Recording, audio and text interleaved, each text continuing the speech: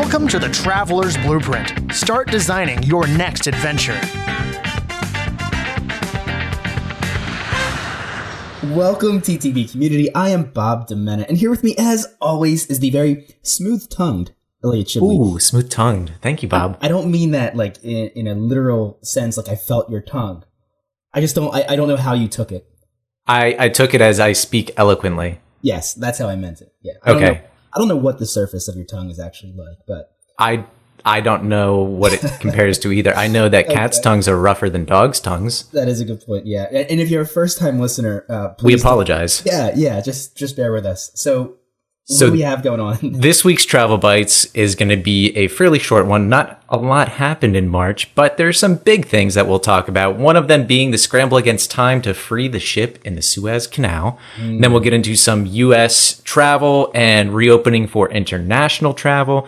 We'll look at an Indonesian digital nomad visa, which could greatly expand what it means to be a digital nomad and work in Indonesia and specifically Bali. Then we'll talk about health officials that are monitoring a few dozen people in the U.S. that have Ebola, not Corona, Ebola. We'll talk about how there are almost $10 billion or over $10 billion worth of airline credits sitting with other people around the country and around the world that haven't been able to travel and had to cancel their flights from last year. And then on the same page, there are potentially 2 new airlines opening up in the United States in the next month or so. And then the last 2 articles are going to be about the CDC vaccine card. And then a fun one, we're going to talk about some mind-blowing, not our words, travel facts that you thought were true. All right, Bob, what do we have behind the scenes? Yeah, very, very, very briefly. If you like this podcast, if you find us entertaining at all, please just consider giving us a 5-star review on iTunes. Well, just give us whatever review you think we deserve. How about that? If you love us, then consider subscribing. You can subscribe on through whatever podcast platform you're listening on. You can subscribe to YouTube, where we upload full videos of every single conversation. And of course, we're on Instagram and Facebook, where we upload pictures, video clips pertaining to each episode. So and honestly, if you want to engage with us about a particular episode or conversation, if you comment on Facebook or Instagram, we'll get to it and we'll talk with you about whatever it is you have, whatever you brought up. So now we're going to do the travel tip of the week. Each week we do a new travel tip. This week's travel tip is credit cards. What about credit cards? There's a credit card for every single traveler, whether you're a bi-weekly traveler for business or you just do an annual vacation. I use the database, The Points Guy. If you go to that website, they really do a great job of breaking down individual travel credit cards. They give you all the perks. They have tables, and you can compare the two, or you can compare multiple credit cards. I highly recommend it. In addition to the lump sum of points you get for meeting a specific spending amount in a time frame. Yeah, the bonus. So I have a credit card that you can continue to use them after that. And I have one that I use specifically for gas that I get travel points for. And I use one that I specifically use for grocery stores because I get double points for that. So each year you're spending this money and you're building that sum, and you could save some money when you finally get to booking travel. So, and if you're not like Bob and you don't want to have multiple credit cards for multiple reasons, I have one that just is a fairly high percentage on everything. Mm-hmm. Yeah. It's not as high as specifics, but that way I don't have to keep track of everything. And it's more for a casual spender and someone who wants the points but doesn't want to spend the time tracking it. There is a card for everybody. And if you plan on traveling at all, I think it's worth checking out because you can save some money. Absolutely. And lastly, some of the things that we offer, we're almost ready to release a Traveler's Blueprint travel journal and planner. It should be available probably by the mid to end of April. It's going to be very cheap too, and it's going to essentially allow you to plug in all the information you have for your trip.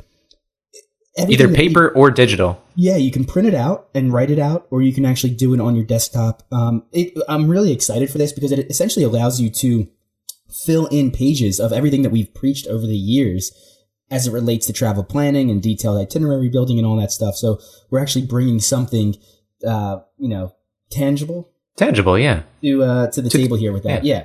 And so in addition to that, we have the video courses. Elliot and I spent a ton of time doing them. It's 5 parts. You can learn a ton if you purchase these courses, from the navigation of a city, booking airfare, understanding restaurant blogs and research in that regard, itinerary layouts, getting information on travel norms or, local norms, safety information provided by the CDC, security information. It's a 5-part course, and what is it, $25 right now? So if you go to our website, you can purchase that. If you get that with the journal, I think you'll be pretty much set. So, and then lastly, we have a tour guide. If you're in our area, and again, we live right outside of Philadelphia. I'm in Jersey, Elliot's in PA. I'm on the east side and he's on the west. But Jets and the Sharks. We have a tour guide, Keshler, with Lake Kennard Tourism. He offers really great tours, and if you don't want to do the ones that we have listed, you can email him and he'll probably hook you up with something a little bit more specific. And he definitely check him out. He's a really close friend of the show. I think that's it for my rambling. Elliot, why don't you take the first article here? All right. So if you've been stuck under a rock, you may not know that there is a massive container ship stuck in the Suez Canal. And the speculation on what happened is that there was a sandstorm and the ship got somewhat off track. All it took was a little bit, and it got beached and then turned, and it blocked the entire canal, and it's been blocked for several days. And if you're not familiar with the Suez Canal, it's in Egypt. It combines the Mediterranean Sea and the other sea that's just south of that, and the Suez Gulf or something. Suez. Thank you, Bob. Thank you. Like yeah. My geography was lapsing there. Anyway, there is 12% of all global trade goes through the Suez Canal, and you can actually see images online of ships that were going to be going through, and then 2 days later, all of these ships backed up in the Mediterranean and the Suez. And it's pretty fascinating. It's so fascinating. It's fascinating that so much trade and so many goods are now blocked and rely on that canal. Like, I never heard of this canal, and now you never. No, I never. Not even in high school geography. No, I wouldn't remember high school geography. A lot of time has elapsed, but I didn't. I'd never heard of it, and I found it incredibly interesting. I looked into it a little bit more. It was constructed in 1859. And it's been in use ever since. Now they've expanded it and made it deeper and wider as ships have gotten bigger and have more weight. But it's such a vital waterway. And what's crazy is that 12% of global trade. What does that mean? So that is $10 billion a day. That's being blocked right now. Wow. Yeah, it's going to be interesting. Now, at the time of this recording, it has not been broken free. There's a few days between this episode and when it's actually going to be released. So maybe you're listening to this and it actually has been broken free, but at this time, they've tried tugboats. They're trying to dredge out the area. They cannot get this thing free, and boats are now starting to go south around Africa, which I was reading presents not only additional money, like hundreds of $millions in fuel, there's like 4,000 miles more that these boats are now going to have to go through. And then you have the pirate issue of the Horn Somalia. Of Africa. Yep. Yeah. So, quite the predicament we're in.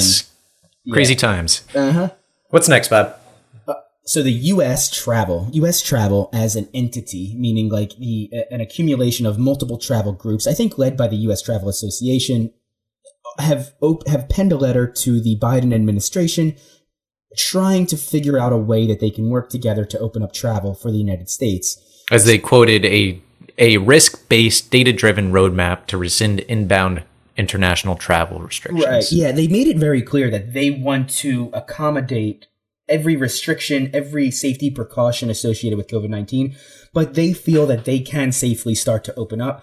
And they're hoping to do that by May 1st, which would be incredible. That's really right around the corner. That's another month away. So they noted that 2020 international arrivals to the United States fell 62% from Mexico versus the previous year, 77% from Canada, and 81% from overseas markets, for a total loss to the U.S. economy of $146 billion last year, which is incredible. Like, most people are not thinking that the U.S. is losing money on tourism. Well, if you compare that to the Suez, that's only 2 weeks of the Suez being blocked. It's amazing. So we may see this happen. I don't think the Biden administration has responded. I don't think we've heard of anything yet. I haven't anyway. So if something's out there, please, if you're listening to this and want to email it to us and bring it to our attention, please do. But yeah, and I think an important factor in this is the Biden administration's previous goal of getting 100 million people vaccinated in the first 100 days is now bumped up to 200 million in the first 100 days. And getting all of those people vaccinated, right? The U.S. population is 350 million. 328 million. Yeah. So we'd have 2/3 of the population vaccinated, which I think the first 100 is great, but I think the next 100 is going to be very difficult because I don't know if there are that many people that are want to get it, that are set to get it, that can get it. Mm-hmm. Yeah. Yeah. It's just, we're going to have to just play this one by ear. I think there is light at the end of the tunnel, obviously. For sure. I feel it. We're getting vaccinated. Oh yeah, absolutely. And so I know cases are going up at the time of this recording. We're having a spike in cases. And it probably will go up again. I remember early on, you had people saying, like Fauci saying that there potentially is going to be 4 different waves of this thing. Now, the 4th wave is not going to be nearly as impactful as the first wave, of course, but we're going to see this slowly taper off. And I don't think it's necessarily, even if travel opens up, there's still going to be so many precautions and things to deal with. Absolutely. Yeah, we're always going to be dealing with it in some form or another. It'll be like treating like the flu. Yeah. Mm-hmm, mm-hmm. So article number 3 is a short one, and if you are looking to travel, looking to work abroad, this one could be the one for you. If you've been to Bali, awesome. If you haven't been to Bali and you want to work and live in Bali, there is a new 5-year visa that would enable digital nomads, foreigners, to live and work in the country without a work permit. So they really want to revitalize their tourism industry, which got a $63 billion hit. Wow. From the coronavirus pandemic. Mm-hmm. Yeah. And so before you had to get the work permit if you wanted to live there for an extended period of time. And now this would make it that much easier to stay for a long time. Even if you don't want to stay the full 5 years, you can at least stay for like 1 year, 2 years. Yeah. It's really nice. That to me, if I was younger and singular, that's not a word, right? And that's a word. It's a word now. I wasn't tied to a job and had a little bit more freedom. And had the opportunity to be location independent and work anywhere in the world. Indonesia is somewhere I die out for sure. Yeah, especially with the knowledge we have now. Yeah, absolutely. To be there, I kind of love that. Not only Bali itself, but being able to jump to Australia and New Zealand to explore other countries in Southeast Asia. Southeast Asia, yeah. It's a great location and a great place to set up shop to travel out for maybe a week. Good base camp. Yeah, exactly. So, all right. Not to scare you, and do not be scared, but the U.S. is now monitoring how many? A dozen? I think it was dozens of people for Ebola. So 23 in Washington, 45 in Ohio, and then 4 people in Oregon. So there is an Ebola outbreak being monitored by the CDC in Western Africa, and that's really where it is. Ebola is a scary one. In that if you get it, you're pretty much dead, right? I think it's got a 50% death rate. 50%? I thought it was higher, but but then on the other side of that, it doesn't transmit from person to person nearly as easily as, let's say, COVID or the flu. Yeah. It's harder to spread, but yeah, just something to consider. There have been several Ebola outbreaks over the past decade, and they usually stop at around a few dozen. And doesn't seem like we've had horrible outbreaks. Anyone that gets it it's not good to get. It's not fun. Everyone should be worried about getting it. Yeah. And so if you do travel to Western Africa, there's like 6 different airports that you'd have to go through where they would be monitoring you that way in some way. So, yep. And you'd be monitored for 3 weeks. So consider that if you're planning on flying to Western Africa. Yeah. And any precautions you take with coronavirus should help with that. Mm-hmm. And so we mentioned this in the beginning, but travelers are sitting on more than $10 billion in airline credits around the world. And we're going to talk about what you can do with them and when they're supposed to expire. Yeah. And this article came to us from the Points guy who I mentioned in the beginning with the credit card points. This is sort of their bread and butter, and this is sort of how they made their platform. But they're estimating that 20 million vouchers worth more than a collective $10 billion were issued as a result of canceled trips in 2020. even as airlines also refunded billions of dollars in cash. So we have a huge amount of people now sitting on these reserves and hoping that they can use them in the near future. Now, the most important thing here is it's going to vary by airline. So what Southwest decides to do with your airline vouchers is going to be different from what Delta does, and it's going to be different from what American does. So the most important thing you can do is seek out that information independently. We're not going to go through every airline and their potential plan, but just a few. So like United Airlines, for example, is issuing travel certificates and future flight credits. So according to the airline, credits issued for tickets issued between May 1st, 2019 and March 31st, 2021 will be valid through March 31st, 2022. Tickets purchased April 1st, 2021 and later will be valid for 12 months from purchase. So I know you had, did you get credits or did you get cash for your Italy trip? I used airline points to book it and I received them all back. Okay. Yeah. Amanda and I had two trips that we had to cancel. And I think we got cash for one, a voucher for the other. And I have it in my calendar when they're set to expire. And I have a notification to book a flight that month beforehand. Yeah. At least. Yeah. And that's a great idea, Elliot. If you have one of these credits, find out what their policy is, find out when they're going to expire for sure, and just make sure you use them before then. So, yeah, and definitely consider that. Speaking of airlines, even in the middle of this global pandemic, there are two new airlines opening up in probably the second quarter of this year. One of them is Avelo. And this is opening up and being started by the former president of Allegiant Airlines. It is going to be a smaller airline company, and it's going to be traveling to and from airports that are smaller and that had previously no direct connections. And that's going to be their niche, and that's how they're going to get into the market. And then the second airline is Breeze, and that will be based in Salt Lake City. It is, as the one of the marketing people said, it's going to be very people-focused. I think a lot of people think of low budget. Both of these are low budget airlines, and people think of like Spirit and the cramped conditions and how is that going to affect the pandemic. And they are really going to try to move away from that perception of, it's not focused on the people. We're going to be sardines in these airplanes, and they're trying to make the experience better. To quote the article, they offer flexible booking, they allow for one free personal item, and they believe seating limitations will no longer be necessary when the airline launches. So they're all hopeful of that. Mm-hmm. Yeah, very cool. Pretty neat. All right. 3 things to know about your CDC vaccine card. This is a big article here. Yeah. So if you've gotten your vaccine, I did get my vaccine and I have my vaccine card, and it is a very precious document now. So what should you do with it? What I recommend you do with it is take a picture of it and save it in your phone, email it to yourself, have a copy of it digitally somewhere saved to that you can rely on it. I don't think it's being forced. You don't have to use it anywhere yet, but you may, and you very likely will for travel. So make sure you have multiple copies of that, and then keep the hard copy safe somewhere. I'm gonna like a social security card, but don't keep pictures of that in your phone. Right. Yeah, and keep it wherever you keep your social security card, maybe your passport, things like that, documents like that. Just make sure you have it. I'm going to laminate mine, and maybe you have a laminator? I think my office might have one. Okay. I don't have one. No. All right. Some people that do crafts have them.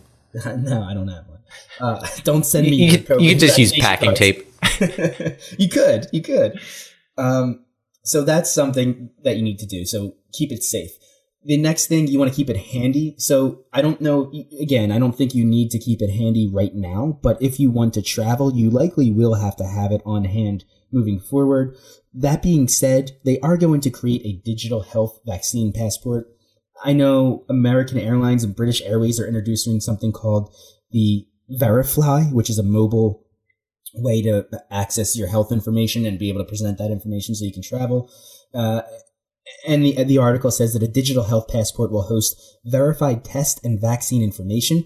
They are expected to be optional, but experts say they will be widely used in the travel industry and at large public gatherings such as sporting events. So, I mean, if you went through the trouble and you have the vaccine and you made it through the pandemic, why not have this information available? Keep it handy. And then the last thing, did you want to add something? No, I was just going to talk about how to make sure that you keep it safe. And if you do lose it, all vaccines are recorded and are required to be reported within 72 hours of immunization. So there is likely a backup record of it somewhere, but still keep it as safe as possible. Like Bob said, he's going to laminate his, and a lot of other people are as well, especially those that are traveling. And that's really it. Yeah. So if you lose your vaccine card, it's not the end of the world. You can still get this information. It's going to be available, and you're going to be able to get it if you have an iPhone or an Android, as I like to call off-brand phones, because I tease Elliot about his love for Android so often. You will be able to access that information, and you probably won't really need the physical hard copy. So now for the fun part. So this is an article that I came across, and it was titled Mind-Blowing Travel Facts You Thought Were True. There's 26 of them, and we're not going to go through every one. There was just a few that I found pretty interesting that people may or may not know. And I think, Elliot, I'm going to test your knowledge on these things. Yeah, go ahead. And we'll see what you have. So, all right. The first one. Does it snow in the Sahara Desert? Yes. So it does. It does. Most people probably don't think it does, and it is extremely rare. So the article says the near impossible has actually happened a few times. The first recorded snowfall was in 1979. The snowstorm lasted around half an hour. And most recently, it happened in 2018 when the desert was covered in a blanket of snow for almost a day before melting under the hot sun. So interesting. It does, yes. Next one. Does Egypt have the most pyramids? I'm going to say no. They don't. They're probably most known for their pyramids. Yeah. And if you think of pyramids, most people are going to immediately think of Egypt. They have the largest. Yes, they have at least still largest. Standing largest. But Sudan has the most pyramids in the world. So they're not what I was going to say. I thought it was going to be like Cambodia or Mexico. I should have made you guess. So there are more than 220 pyramids, around twice as many in Egypt. I just butchered that. Around twice as many as in Egypt, in the Sundanese region of Nubia. Pretty interesting. All right, next one. Yeah, I like this. This is fun. Does San Francisco have the steepest streets in the world? I am going to say no, only because the United States has fairly strict regulations on roads, and some other countries do not. Well, yeah, you are an architect, so I guess you'd be the one to know that, to have that information. No, they're not the steepest. I'm going to say the steepest would be in China. That is incorrect. Dang. I'm going to try again. Nepal. No, not Nepal. I'll give you a clue. Okay. A clue. It's an island nation. It's an island nation. Yeah. So it would be Indonesia. The current world's steepest streets record holder is Baldwin Street in, I'm going to butcher this, Dunedin, New Zealand. The street lies at a gradient of 34.8% and rises from 90 feet above sea level at its bottom to 330 feet at its top. Wow. And just as a visual, imagine, so 33% is if you were to go 3 feet this way, so put an arm's length, right? Mm-hmm. And then go 1 foot up. So it doesn't look too bad, but for a car, that's terrible. Most roads in the United States are under 10%. Wow. And this is at 34.8%. I think in San Francisco, Lombardi Street might be at like 20 or 25%. Huh. But that's only because it winds so much. If you were to go straight down, it's probably 33. Very, very interesting. You know what? Hold on 1 second here. I lost my spot. Has the Great Wall of China been seen from outer space? No. Yes. Hold on. I'm just getting my spot back. I just dang it by accident. But so the common belief is that it's a fact. Wait, it is not a fact. You cannot see the Great Wall of China outer space. If you zoom in with a big telescope. From outer space? Yeah. Well, yeah, I guess if you zoom in with a satellite. I mean, yeah.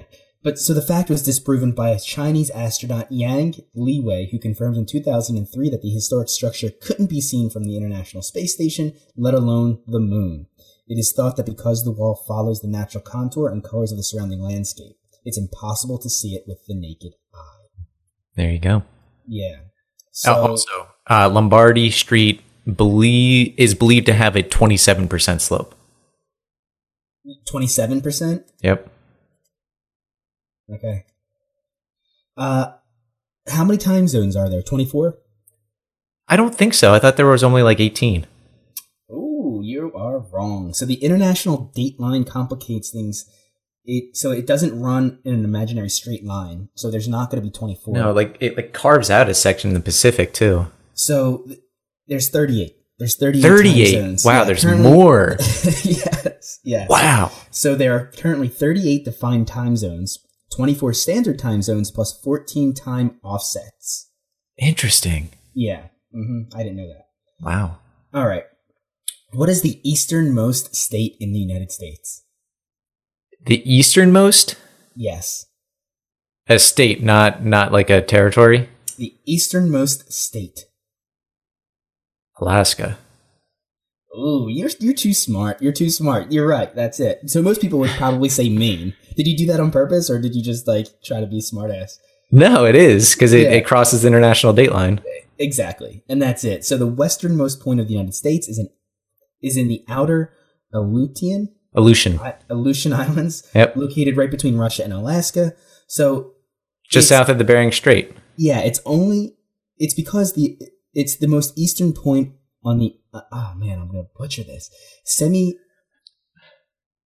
So the islands out in Alaska. In simple terms, this is the point. It's so far west that it's actually already in the east. This means that the easternmost and westernmost points in the United States are only. So is it a single island that is split by the international date line? Like, could you go from one day to the next day? So it says crossing. This is only because the easternmost point in the United States, the easternmost point on the uninhabited Semi-Socotra Island in Alaska, sits less than 10 miles west of the 180-degree meridian that separates the two hemispheres. Okay, that's it. Yeah.